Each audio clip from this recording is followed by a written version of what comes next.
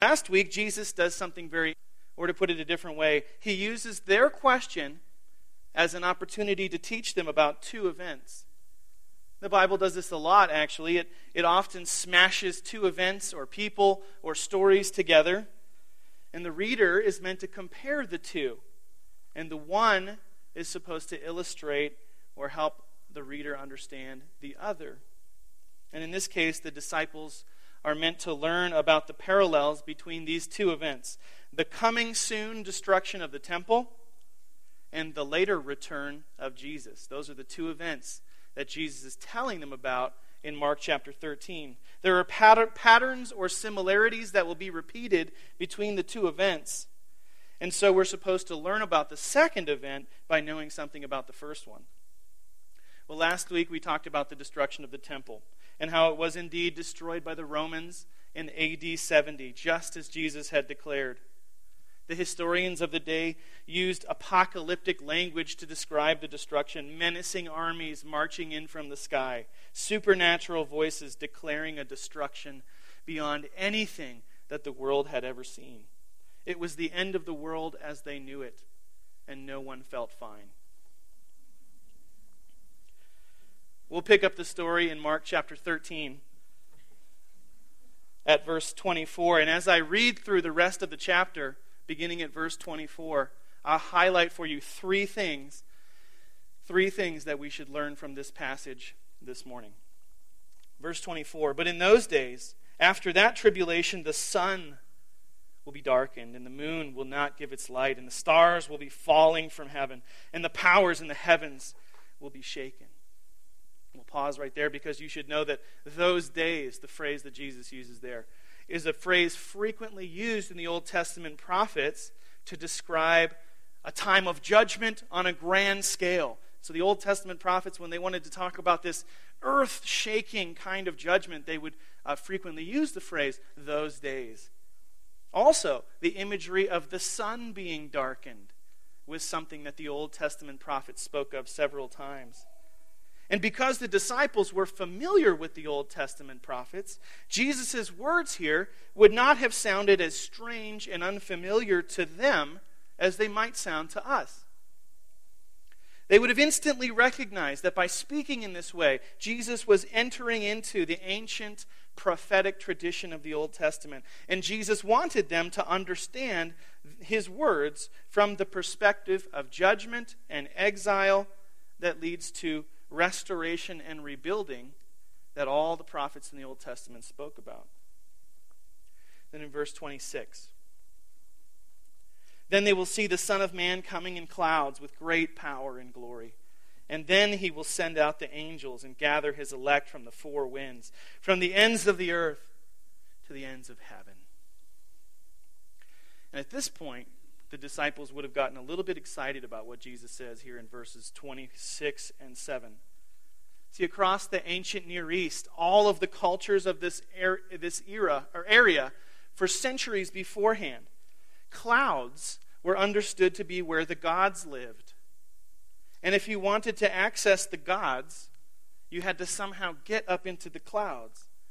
There's an example of this. The ancient Greek writer Aristophanes wrote a play about a guy named Tryggius who flew on a giant dung beetle up into the clouds to ask the gods why they were letting the Peloponnesian War last so long. The whole thing's a comedy, so it's meant to be as funny as it sounds. But when he got there, he discovered that all the gods except one had gone on vacation. They had all left. They had all grown bored of watching humanity, and so they left.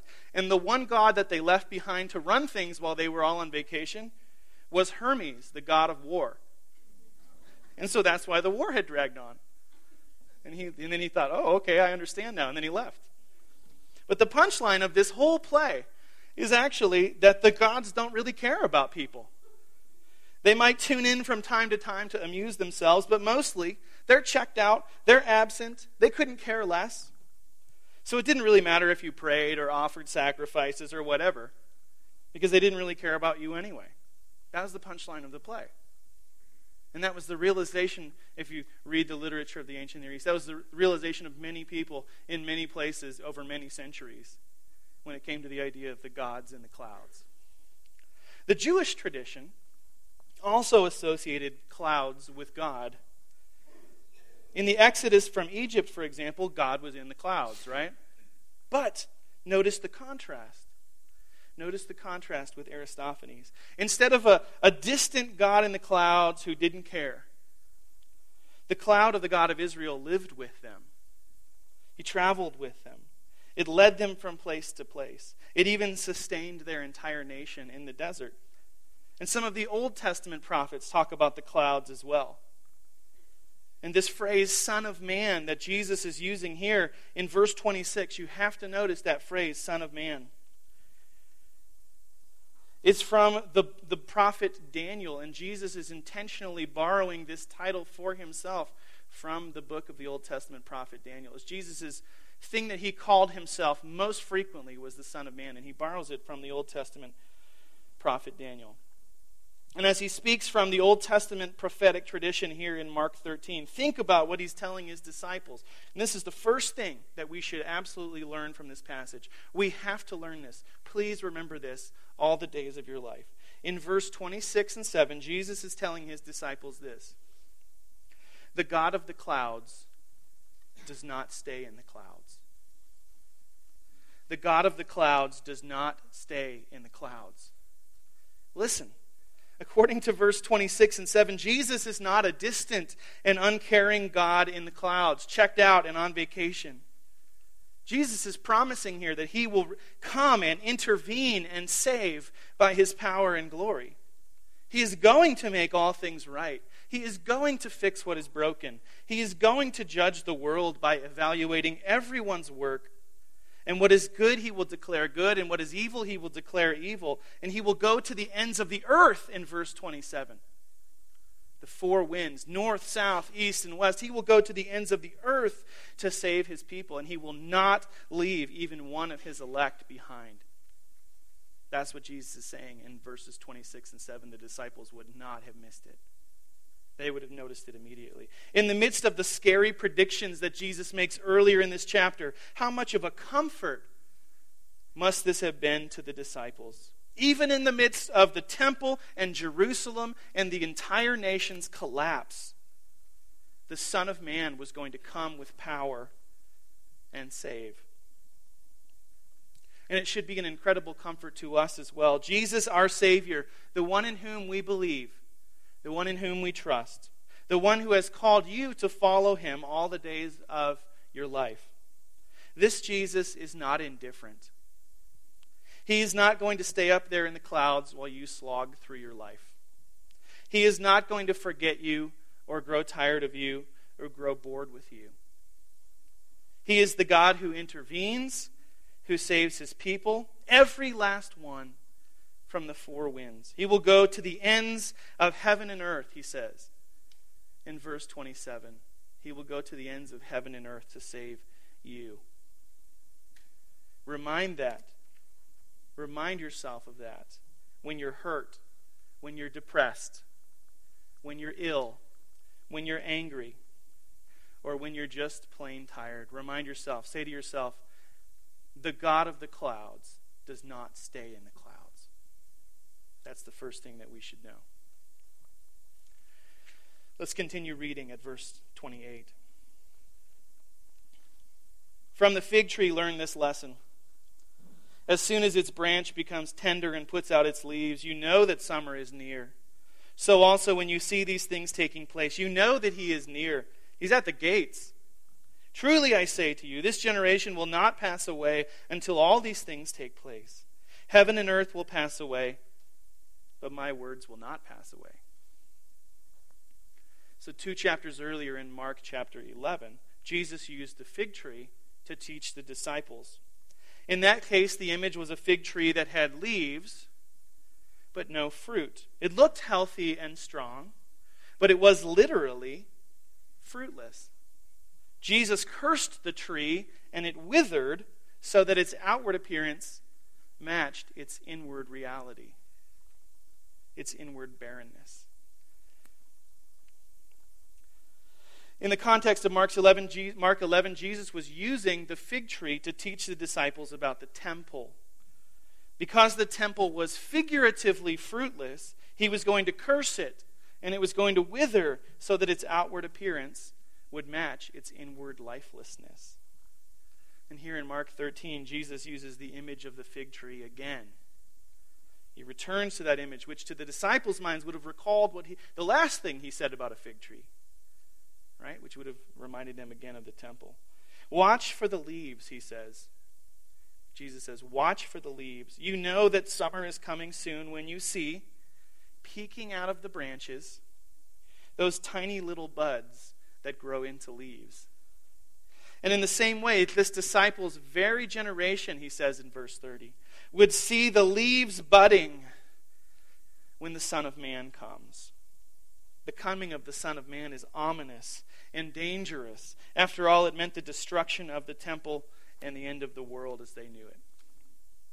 But in the book of Daniel, which is where Jesus' title, the Son of Man, comes from, the final outcome of the Son of Man's coming, which is exactly what Jesus is talking about here. The exact thing that he is making the disciples think of by using the phrase Son of Man. They would have heard the echo to Daniel. The final outcome of the Son of Man's coming in the book of Daniel is this. From chapter 7 it says, "Behold, with the clouds of heaven there came one like a son of man, and he came to the Ancient of Days and was presented before him. And to him was given dominion and glory and a kingdom, that all peoples, nations, and languages should serve him. His dominion is an everlasting dominion, which will not pass away, a kingdom that will not be destroyed." And by identifying himself as the Son of Man from Daniel's prophecy, Jesus is telling the disciples that everything that he is doing right then, in that moment in Mark chapter 13, everything he was doing was designed to build the beautiful, eternal kingdom of God that Daniel described. And that brings us to the second thing that you absolutely must learn from this passage. That's this. Jesus is building the kingdom of God around the world, even in the darkest of times. Jesus is building the kingdom of God around the world, even in the darkest of times. Think of it this way. Jesus was even able to use the fall of Jerusalem to build his kingdom. The very thing that the disciples feared the most was the very first thing that Jesus used to build his kingdom in the nations, because that event scattered the eyewitnesses to Jesus' life and work. They traveled to new places and started telling new peoples and nations and languages about Jesus. And the kingdom started to grow, and more people believed in Jesus and were saved. That started way back then in 70 AD, and it's happening even now as we speak. Do you want to hear something surprising? My friend, our own Shelton Woods, who is a historian, researched how many people throughout world history have claimed to be Christians.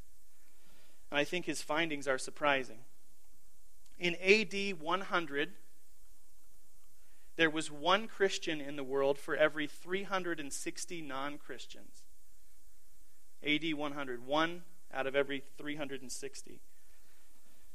In AD 1000, there was one Christian for every 270 non-Christians, and so the gospel was spreading. In AD 1500, there's one Christian in the world for every 85 non-Christians. And so in 500 years, the ratio is cut in half.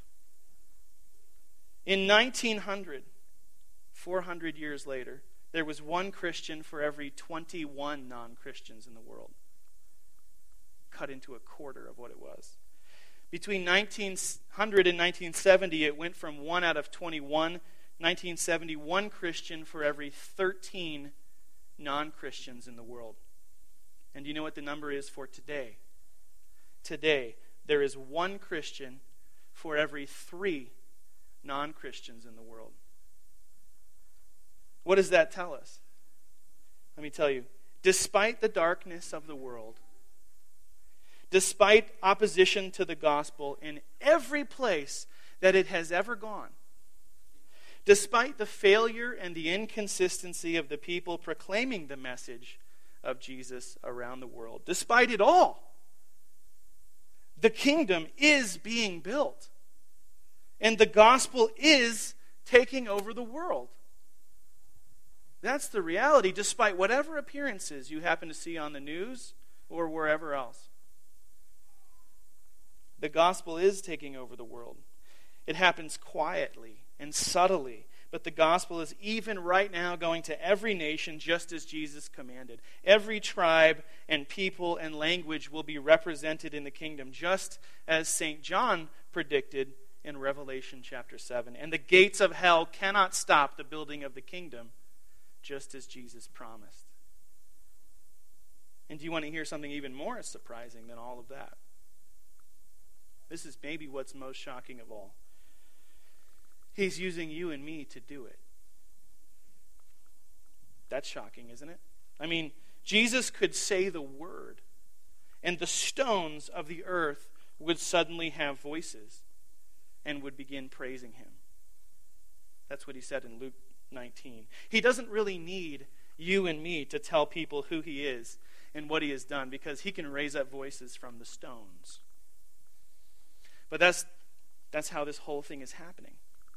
That's how Jesus has chosen to accomplish his kingdom building. The rejected cornerstone, Jesus himself, uses misshapen bricks like you and me to build something greater than the world has ever seen. And that's the second thing that you should know. That is that Jesus is building the kingdom of God around the world, even in the darkest of times. Let's finish reading Mark chapter 13. At verse 32. But concerning that day or that hour, no one knows, not even the angels in heaven nor the Son, but only the Father. Be on guard, keep awake. For you do not know when the time shall come. It is like a man going on a journey, when he leaves home and puts his servants in charge, each with his work, and commands the doorkeeper to stay awake. Therefore, stay awake. For you do not know when the master of the house will come, in the evening, or at midnight, or when the rooster crows, or in the morning, unless he comes suddenly and find you asleep. And what I say to you, I say to all, stay awake. 3 times in those verses he says, stay awake. And that's the third thing that we need to learn from this passage. It's simply, stay awake. Maybe sleep is easy for you. I have frequent insomnia. It hasn't been as bad lately, but it has been pretty bad at times. I think one time in an 8-day span, I only managed 34 hours of sleep. And your mind begins to do kind of funny things at that point. But even I will say this, even an insomniac will say this, how easy it is to fall asleep when it comes to the kingdom of God. How easy it is. There are so many things that lull us and distract us. So many things that seem easier to love, easier to think about, easier to talk about, easier to spend time on. There are so many things. What is it that causes you to fall asleep? Think about it for a minute. What is it that distracts you? What is it that lulls you? Is it ambition? Is it pleasure? Is it busyness? Maybe it's this. Sometimes it feels easier to be a mocker or a skeptic than it does to be a believer. Sometimes it feels easier to be a mocker than it does to be a believer. Maybe you think that what Jesus said in Mark chapter 13, these promises, maybe you think all of that is about as believable as Winnie the Pooh trying to fool the bees into thinking that he's a little black rain cloud and not a honey thief. Maybe that makes about as much sense to you.